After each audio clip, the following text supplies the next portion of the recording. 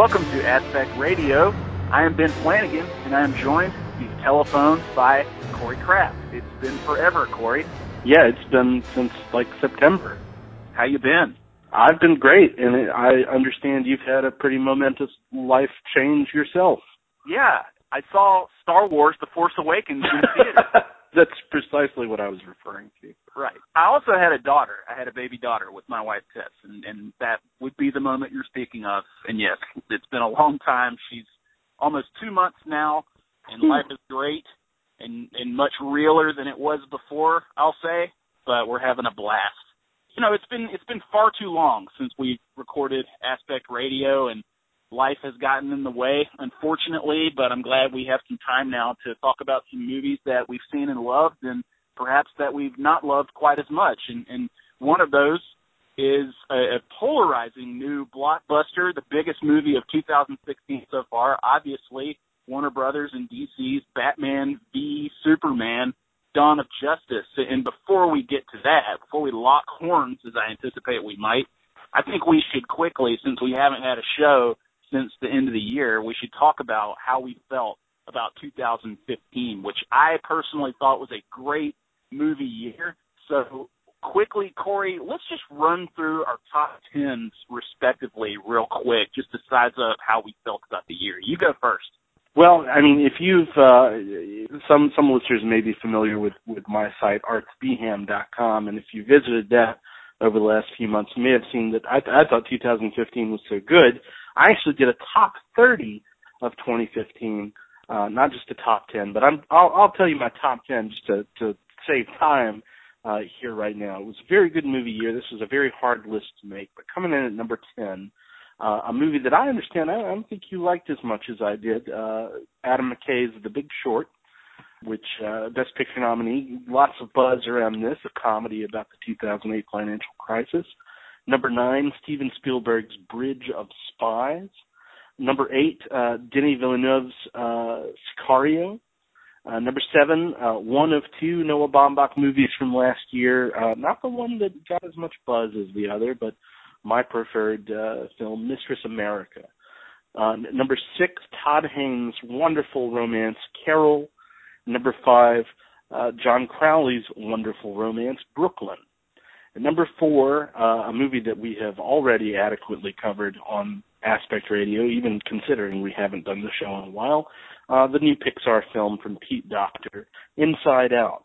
At number 3, a movie that I would have sworn, if you had asked me right after I saw it, would be my number 1 film of the year, Tom McCarthy's Spotlight, which was, of course, the eventual Academy Award winner for Best Picture.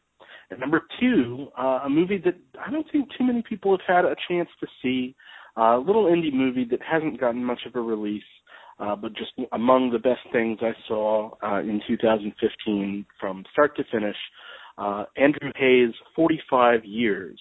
And finally, at number 1, I guess I should have seen this coming since May of last year, but it was the unstoppable juggernaut that was Mad Max Fury Road. Wow, quite a top 10 there. And I can't wait to read the rest of the top 30. I actually have, Corey, on artsbham.com, a really thorough recap of the year. And I actually made a top 30 list, too, and you can find my list on Letterboxd. And you should follow both of us on Letterboxd. Corey's at Corey Kraft, I believe. If they just search that, they can find you. You can find me. I think so. Yeah, so check us out on Letterboxd. It's a really fun site. It finally has an app, so that's something to celebrate. So quickly, Corey, my top 10 of the year, I think you're going to love this list, to be quite honest with you. My number 10 was The Good Dinosaur, and I know that you hated The Good Dinosaur because you hate Pixar, obviously, and you're a sad and lonely person inside, and that's on you, and Pixar's supposed to have the opposite effect. I just couldn't deny my feelings. I think it's a beautiful story, gorgeously animated, and right up there for me with the very best of Pixar. Super underrated, too. My number 9, Danny Boyle's Steve Jobs, a movie, again, I feel was slightly underrated by audiences. It's good to know that critics seem to like it okay. My number 8 was Chappie, the Neil Blomkamp sci-fi adventure, really fantastic. Hey, another underrated movie, if you can believe it.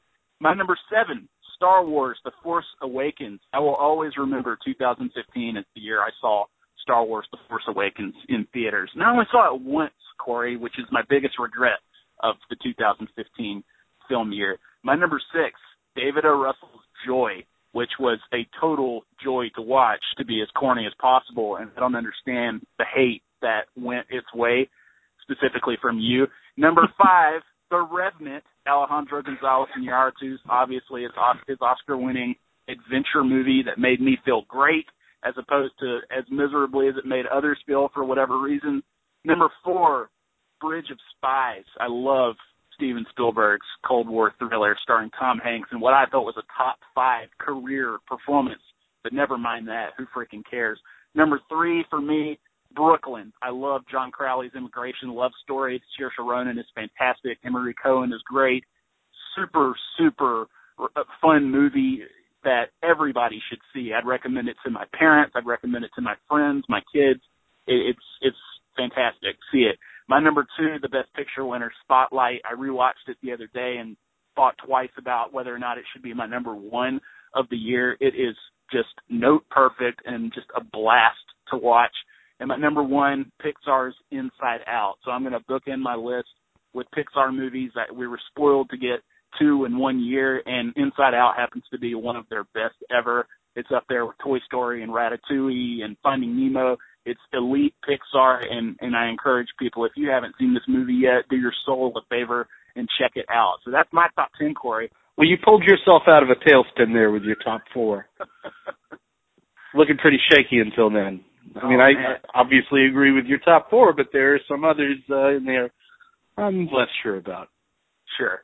Well, I could say the same about yours, Corey, but I'm in too good a mood after running through my top 10 there that reminded me of how much fun I had that year. So, okay. I mean, anything else you want to say right now about 2015 before we move on? No. The Hateful Eight comes out on Blu-ray tomorrow. That's a really good movie. You know, it came back to Tuscaloosa, the Cobb Theater, last weekend for whatever reason. Did it really? Yeah. It wasn't a 70 millimeter or anything like that. It's just the Hateful Eight came back to theaters. I have no idea why. Oh, all right. It's worth seeing. So you liked the Hateful Eight? Oh, I sure did. I liked it a lot. Didn't quite make my top 10, but it's in my 11 through 20. Okay. I liked it too. I did. It's in my top 30. But I have issues with it for sure. Not that it matters or anything, but it's got that first hour is awesome. I loved it. Yeah. So, okay. Well, we'll close the book officially on March 20, whatever it is right now, as we're knee-deep in pollen here in Spring, Alabama, and move on to 2016. And while there have been a few movies that have come out that have made noise, none have made nearly as loud a noise as Zack Snyder's Batman versus Superman, Dawn of Justice. Corey, even when we were recording this podcast a year ago or whenever our last episode was, you had some things to say about this movie, obviously, before you had seen it. Philosophically, I think it's fair to say that you had issues with the direction and the strategy that DC and Warner Brothers were using to release not only this movie, but how they were using it as a catapult to release future franchise films as it relates to the Justice League universe and the DC universe that they were creating with this movie, which was supposed to be a sequel to Man of Steel, and it certainly works as that. So I'm just curious, both of us have written about this movie. I've written a piece on AL.com, not to give too much away about how I feel about it, called 7 Reasons Critics Got It Wrong About Batman versus Superman. You wrote a piece on artbeham.com, a review of it. I haven't read the review because I wanted to talk to you about it, but I did see the little subhead, and it's one word, and it only says deadening. So I got the impression that you hated this movie as much as you had planned to hate it. Is that true? Well, I think that there is a very specific critical term to describe how Warner Brothers and DC went about trying to establish their cinematic universe, I guess you could call it, in competition with Marvel's already well-established cinematic universe. And that very specific, very critical term is ass backwards, because Batman versus Superman feels like the product of any number of boardroom meetings and corporate calculations meant to establish 10 or so other movies to come. In other words, it feels like a two and a half hour sizzle reel at points, to the degree that the movie stops dead about 2/3 of the way through it to essentially have one character watch what amounts to 3 little teaser trailers for upcoming DC movies.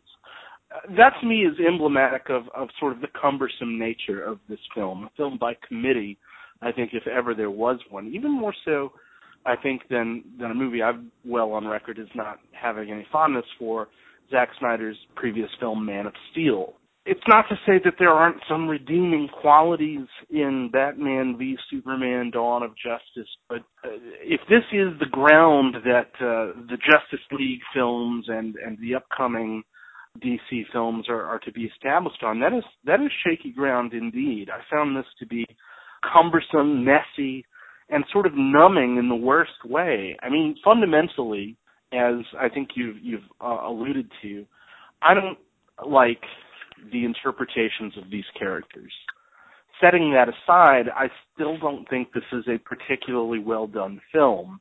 The first hour, which has, its moments of pleasure here and there, is essentially a mess that moves at breakneck speed from subplot to subplot, cramming in new characters that we don't have any attachment to and are just getting to know or are expected to side with in this burgeoning conflict that the title alludes to. I guess fundamentally, one of my real problems with Batman v Superman is that the titular showdown is so flat. These are characters that we don't really know that well, not even Henry Cavill's Superman.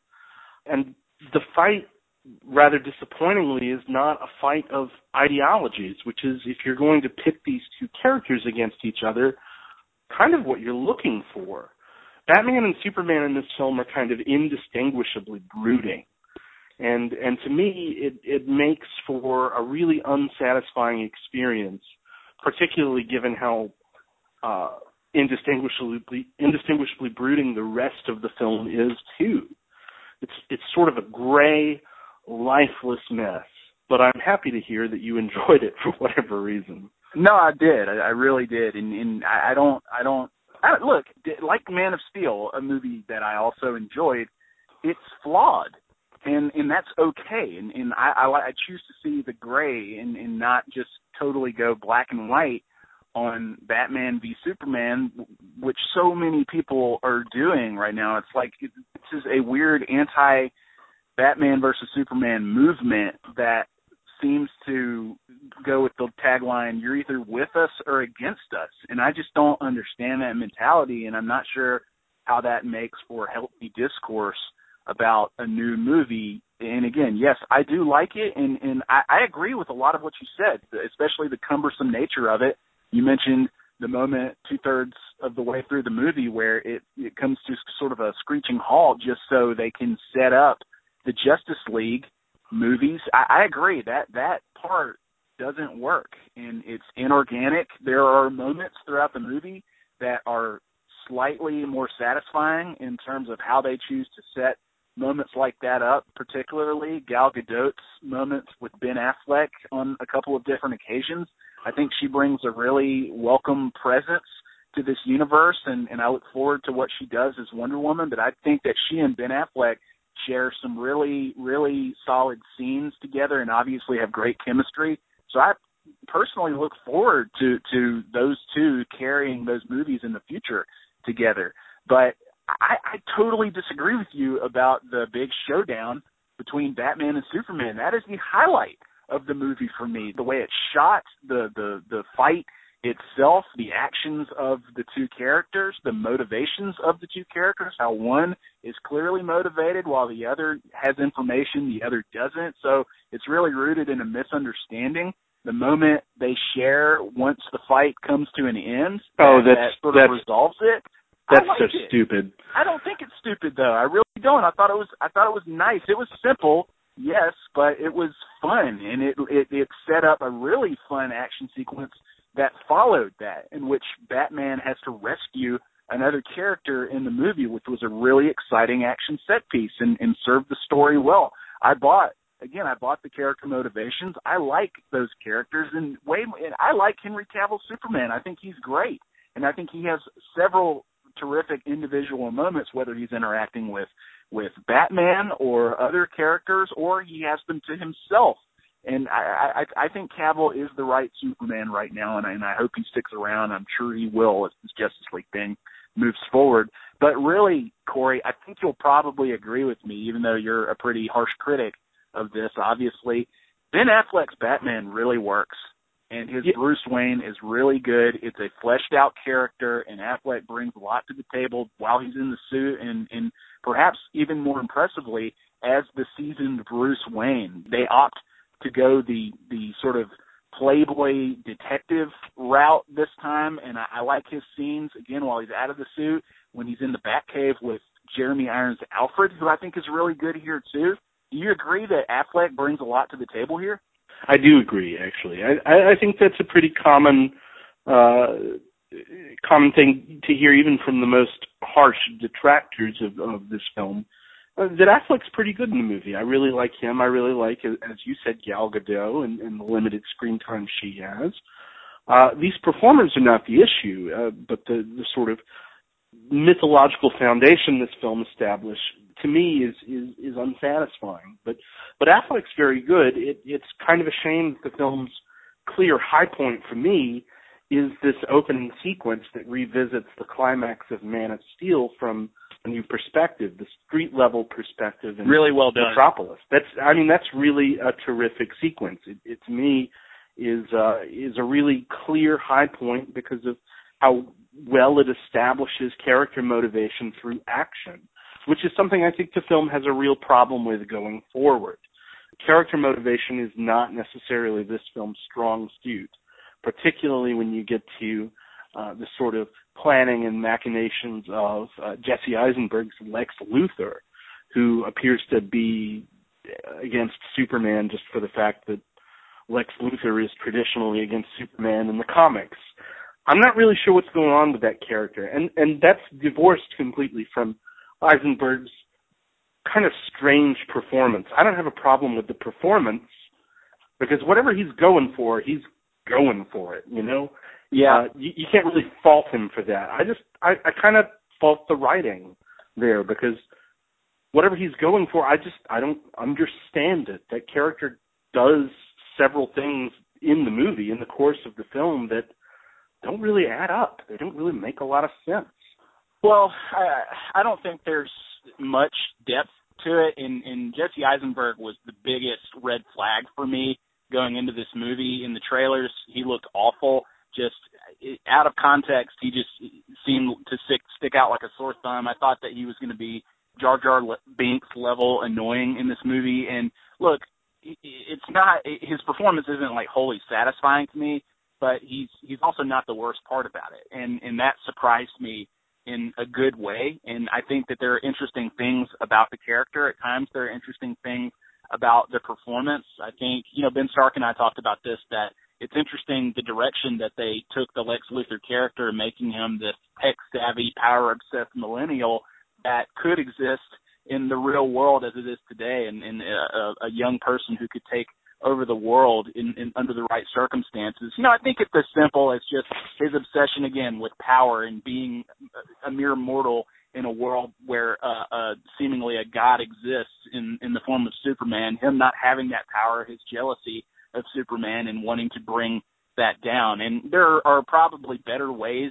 to approach that story than what they do in the movie, but for the most part, I think fundamentally it works for me fine, and there are moments of unpredictability and real harshness and severity that the character brings I didn't see coming, particularly as it relates to a congressional hearing scene, which I feared would be, again, one of these numbing, boring moments, but turns out to be one of the most shocking and entertaining moments of the movie, and really character building for me for Henry Cavill's Superman. There's a shot that's really beautiful in one of those flourishes that made us love Zack Snyder. Well, love is a very strong word, but made us take note of Zack Snyder in the first place in terms of him as a stylist and what he brought to Dawn of the Dead and 300 and Watchmen to some extent. There's a great shot involving Superman in that scene, and it's a great acting moment, too, for Henry Cavill that I think that the character totally earns. I mean, there are moments like that involving Superman specifically, Corey,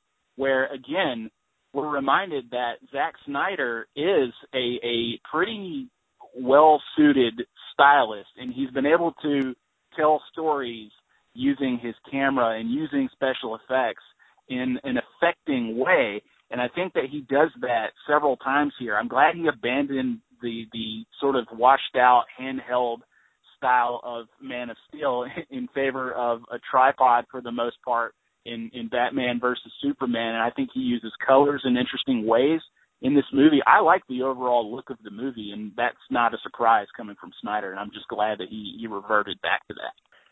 Well, the shot that you're referring to at the congressional hearing is one that I specifically single out in my review as kind of being a problem, sort of a fundamental problem, not an aesthetic problem, because it, on its own terms, is kind of a cool shot, but a fundamental problem with sort of this interpretation of Superman and his propensity towards inaction or brooding or sort of moaning about the weight on his shoulders and not, being depicted actually taking much action. Superman here is not a tremendously super figure, and I guess this is kind of annoyingly retrograde of me. I'm willing to own that my preferred interpretation of Superman on film is Christopher Reeve and sort of the Boy Scout simplicity, the sort of all-American good-natured Superman who does the right thing at all times just because it's the right thing to do. I don't necessarily seek a character that is necessarily more complicated than that. Or if there is a complication to be added to the mix, honestly, I prefer what Marvel has done with Captain America. Steve Rogers is sort of that all-American good guy who's presented all of a sudden with a world that deals in shades of gray. And instead of being affected by the world, instead of turning around and saying, this world brings everybody down, there's no good in this world, like this Superman, I think at one point literally says, he tries to change the system. He tries to make the system as good as it should be. And I'm aware that that's not necessarily the sort of superhero figure that's in style. But to me, to take Superman and to turn him into this figure with many shades of gray, who's only really even seen saving Lois Lane or sort of towering above mortals as this godhead figure, to me that fundamentally alters the character of Superman. And I don't think Zack Snyder and his screenwriters here, David Goyer and Chris Terrio, really developed that character adequately to sort of earn the shades of gray they put on it. To me, Henry Cavill's performance is fine, given what he has to do. I think he's kind of bland.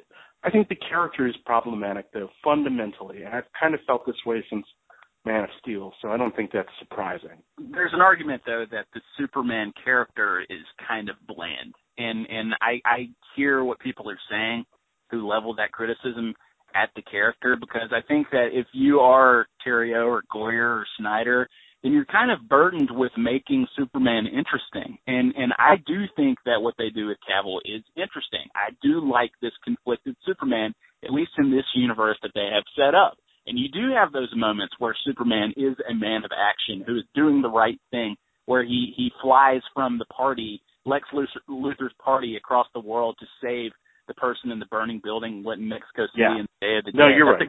That's a great moment. There is the shot where he is saving the exploding space shuttle, or when he is saving people who are stuck in a flood. There are those moments. Again, that is where Snyder, for me, really shines, again, as a visualist, as a visual storyteller. And again, I think those are character-building moments. And the fact that his Pa Kent, Kevin Costner's character's prophecy is coming true, and that much of the world is rejecting Superman, and he is having to deal with that reality, I think that is explored in an interesting way. And I think Cavill's performance really supports that. So for me, the Superman stuff did work, and he does play, a little off to the side here in a movie called Batman versus Superman.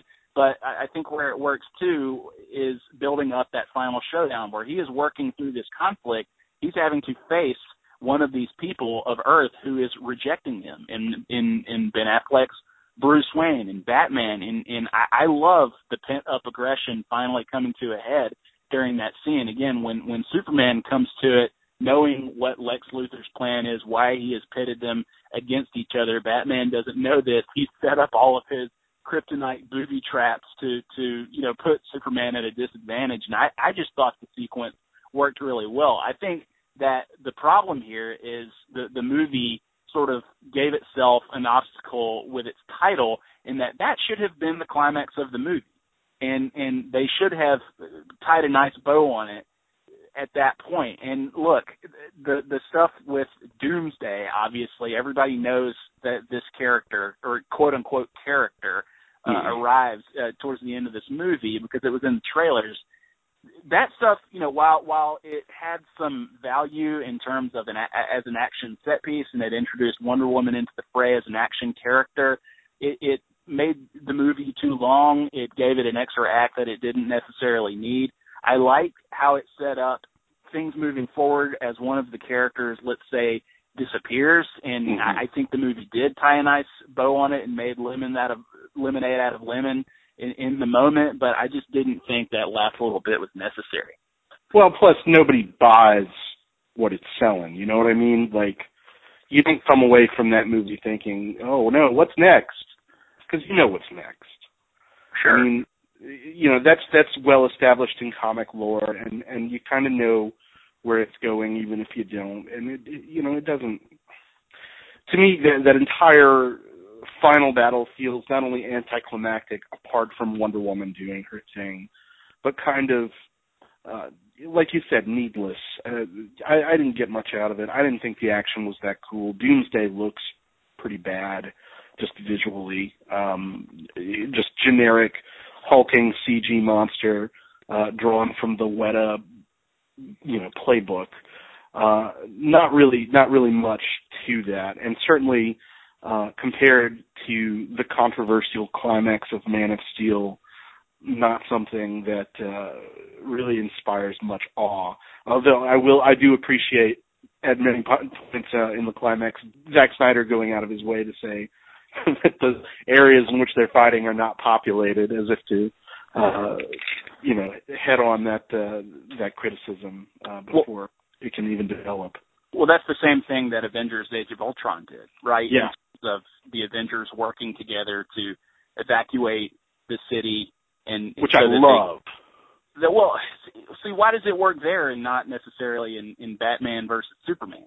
I'm not saying it doesn't work. I mean, I'm saying that if Zack Snyder learned anything from Man of Steel, that's all anybody talked about. That's all anybody whined about. So it's like, obviously they made it the basis for their entire movie and why Bruce Wayne has the issues he does with Superman, right? On behalf of the people angry over the collateral damage Superman caused in terms of his lack of awareness as he was fighting Zod at the end of that movie. Yeah, so you can't tell me that wasn't like retrofitted motivation. I don't think that was part of the plan. In the same way that it was for Avengers Age of Ultron. I mean, that Avengers had the same problem that Man of Steel had, in terms of a lack of acknowledgement of the collateral damage that all of this metropolitan destruction was causing. So, I don't know. No, I don't agree with that. And here's why. In the first Avengers movie, when the aliens are invading New York, you actually see Captain America work with the police to try to get civilians out of the way. I mean, there is an acknowledgement of the people on the ground. You have superheroes acting like superheroes. It's slight. It's very slight. And they wouldn't have felt compelled to address it in the way that they did down the stretch of Age of Ultron had it not been kind of an issue. I don't think so. I have much less of an issue with that. And I think part of the reason is, this is something that I think bugs me a little less than it might bug other people. But Man of Steel, particularly when you see that climax from the ground level in Batman versus Superman. I mean, that's trafficking in all kinds of 9/11 related imagery, and it feels kind of glib in a way. Just because it's trafficking in 9/11 related imagery? Yeah, in the way that it is. I mean, don't you think that's kind of cheap? I don't know. I mean, I think it's pretty common for movies to have buildings falling to the ground, without considering the context of a nation not far removed from that being a reality in the real world. I just think you watch a Superman, you watch a Superman movie, you watch an Avengers movie, you watch a Transformers movie, and that is just I think at this point an unfortunate trend in action movies, the same way it's hard to follow a lot of action in modern action movies. I just think I think it's an unfortunate trend. I mean, there's 9/11 imagery in The Dark Knight too. I mean, it's just part of the post 9/11 world where, for whatever reason, these filmmakers, when they do and don't have something substantial to say, they think that it's compelling imagery that is affecting with moviegoers, and they're right sometimes and they're not right at other times. I don't think that's the case with Batman versus Superman, because I think they wisely heard the criticism and used it to their advantage to tell a compelling story, especially during that opening sequence. They used it to their advantage, and I think they did it with good intentions. Well, in the opening sequence, I'll agree that it is compelling, but as far as the rest of the film, I can't go that far, obviously. Well, that's fine. But, my biggest problem, Corey, with this whole movie, I guess, and this whole experience is just sort of a fundamental issue with the backlash that really existed before anybody saw the movie. And it's something that we have addressed, but it's still permeating right now. And I think that a lot of the negativity that surrounds these movies, some of it has to do with substantial criticism, like the ones that you've leveled towards it here in this discussion. But some of it, I think, is more about doubling down on the feelings that people had going into the movie. Like I joked before, people hated it as much as they had planned to. I think that there's a lot of truth to that, and I think it's unfortunate, and I think it's dishonest on the part of a lot of moviegoers lately who, for whatever reason, get more satisfaction out of snarking about a movie moment by moment as if they're live tweeting it, instead of taking the individual experience in as a whole and judging it as a singular experience without thinking about, this is just to set this up. Batman sure looks dour. Well, he's Batman. And this happens to be how they'd like to make this movie. Instead of having fundamental problems with what you expect it to be, watch the movie and then consider it, and then you'll have a decent opinion and foundation on which you can argue it. Well, I don't disagree with that necessarily, but I will say that in the case of Batman v Superman, when everything seems so corporate, when everything seems so calculated to set up the next few movies, even in a way that Marvel, which has been doing this for, nearly 8 years now, has managed to do in virtually every of their movies. I mean, it feels so inorganic and just jarring in this film, whereas it doesn't necessarily always in the best of the Marvel movies. I will say this, that there's been a lot of discussion on the internet about a DC versus Marvel cinematic universe rivalry, this, that, and the other thing, which is kind of silly. And it's especially silly from my perspective because as a young person who read comics, I don't think that I would be upset with a healthy, thriving Marvel universe alongside a healthy, thriving DC universe. No comic fan really is going to, they might be partial to one over the other, but I don't think any comic fan is going to say, I want one to succeed and I don't want the other to succeed. I love the Batman movies. I love the Superman movies. I want to see a healthy new iteration, particularly one that culminates in a really fun Justice League movie, which is something I've been wanting to see since I was a kid. Yeah, they're not mutually exclusive. They're not. They're not. But people are acting as if they are. I mean, was that the case with the comics?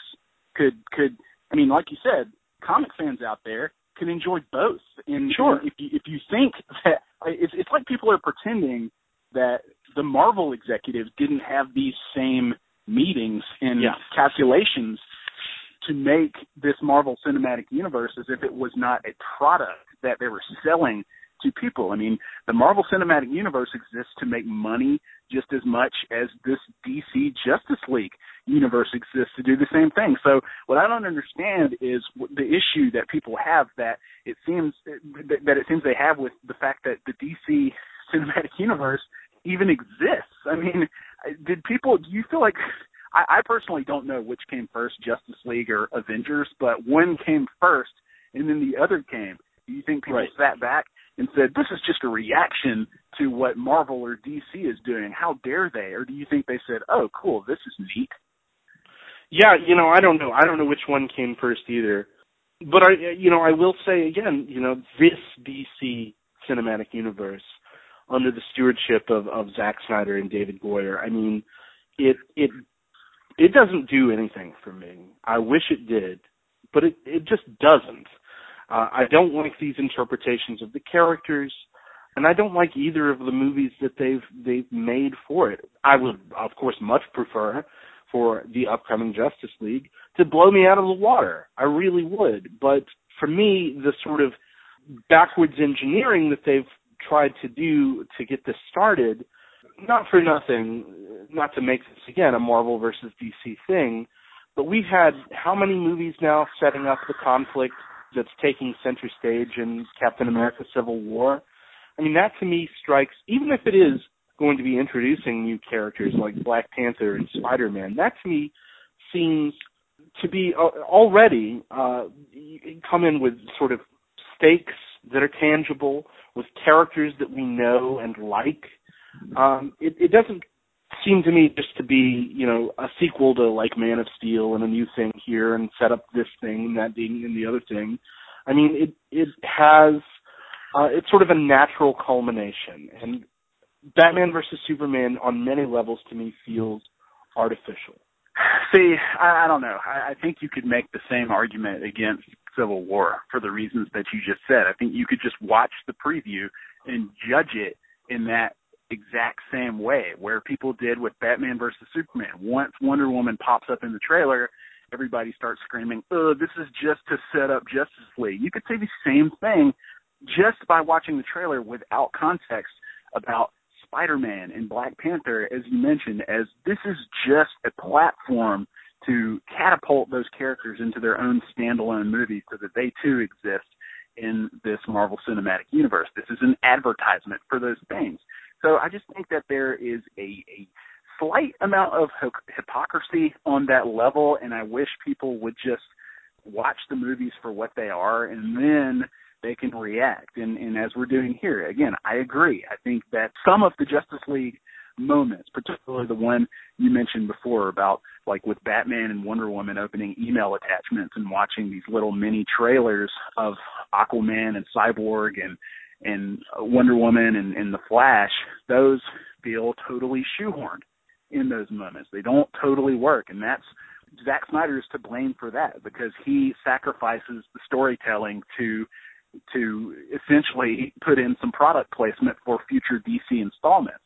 Mm-hmm. But I don't hold that against the entirety of Batman v Superman. It is a flaw that exists within the movie. It just didn't hurt the experience enough for me to say, no, this is bad. Well, again, to me, it's not as if the storytelling is sort of separately compelling on its own. I mean, it's really clunky, it's cumbersome, it's edited very haphazardly. It moves back and forth just sort of lurchingly between its numerous subplots, many of which don't add up to anything.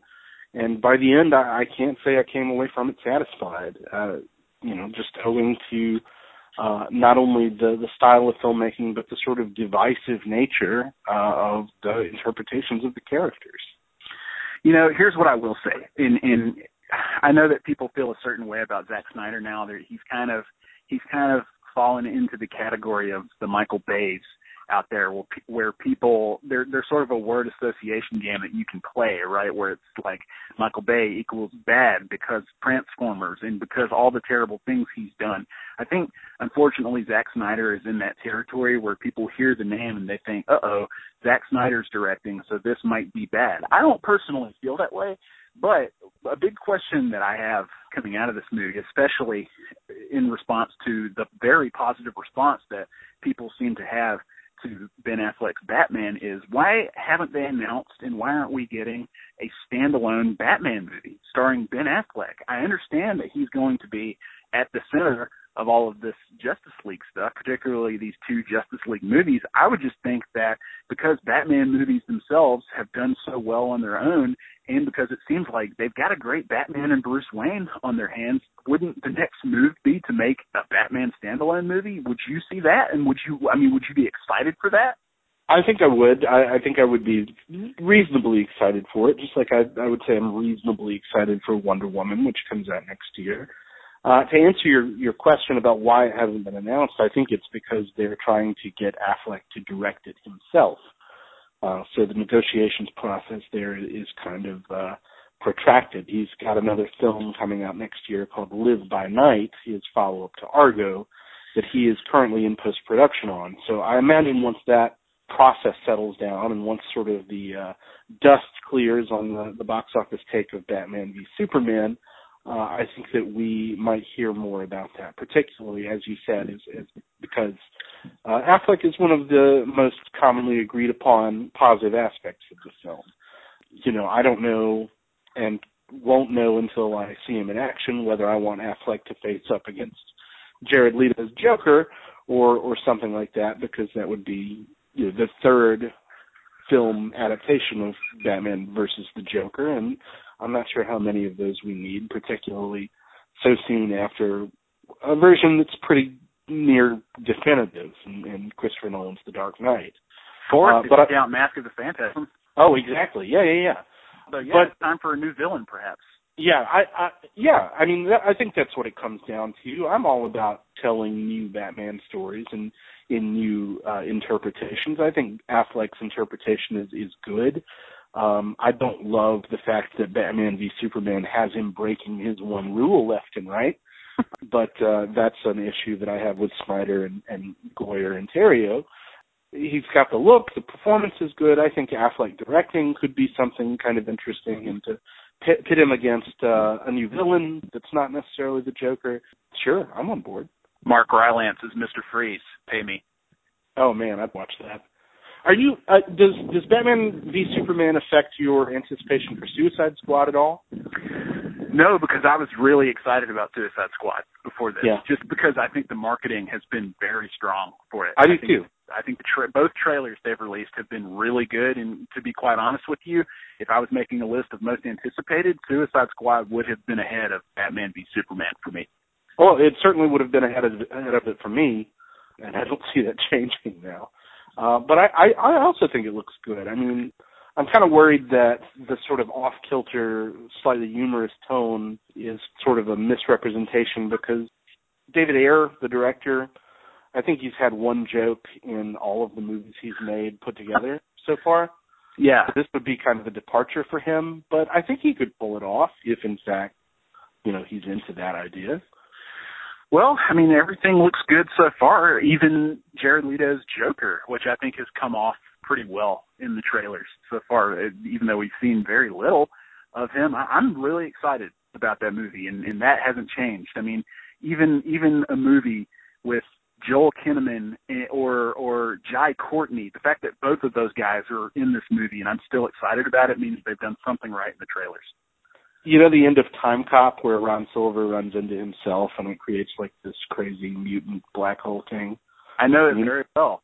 That's kind of what I anticipate Joel Kinnaman and Jai Courtney meeting on a film set to be like. It's like this vortex of blandness. Oh, God. Yeah, I don't understand that choice. Well, Leto's still the question mark for me. I still think that the look of the Joker is kind of terrible. You know, Leto is Leto. So, you know, we'll what see does his tattoo say? Isn't it like pain or loneliness or something? Is it disturbed or something? Maybe it is disturbed. That always kind of bugged me just about the character design, but otherwise I'm just excited they're trying something a little different, and I've liked what I've seen so far. So no, Batman versus Superman has no effect on it because I was excited about it going into Batman versus Superman. So, yeah, I don't know. And we know that Batman is in Suicide Squad based on the trailer, too. So that's something to be excited about. Yeah, sure. Wow. All right. I'm holding my breath, you know. So before we go here, Corey, now that this one's out of the way, what's next for you? I mean, Midnight Special, I don't know if that's coming to Alabama this weekend or anytime soon, the I'm not sure. movie, but that would be next on my list. That would be next on my list too. You know, it's my spring break, so if Midnight Special happens within driving distance, I may be around wherever it is. I'm kind of interested, despite its reviews, in the Hank Williams biopic, I Saw the Light, with Tom Hiddleston kind of playing a really convincing-looking Hank Williams anyway. And I do think that is scheduled or slated, or however tentatively, to open in Alabama somewhere. And apart from that, I don't know. We've got a Linklater film coming out in a couple weeks. Don't know when exactly. Oh, man, I'm super pumped for that. Yeah, it looks great. That Red Band trailer is very, very good. And I'll be going to the Nashville Film Festival again in a few weeks, and I've got a lineup currently that includes a new Whit Stillman movie called Love and Friendship, a new Werner Herzog documentary about the Internet called Lo and Behold, Reveries of the Connected World. Oh, my God. Which is just about the best Werner Herzog title ever. And I'm hoping to catch Ben Wheatley's High Rise there. So kind of a lot in my immediate future, I hope. And I hope it's all good stuff. Well, you can read all about it on artsbham.com. Find Corey's movie reviews there. You can find my stuff on AL.com. You can always find it at Aspect Radio on iTunes, at Aspect Radio on Twitter. And I'm glad we got to do this, Corey. And until next time, I am Ben Flanagan. And I'm Corey Kraft. We should do this again sometime.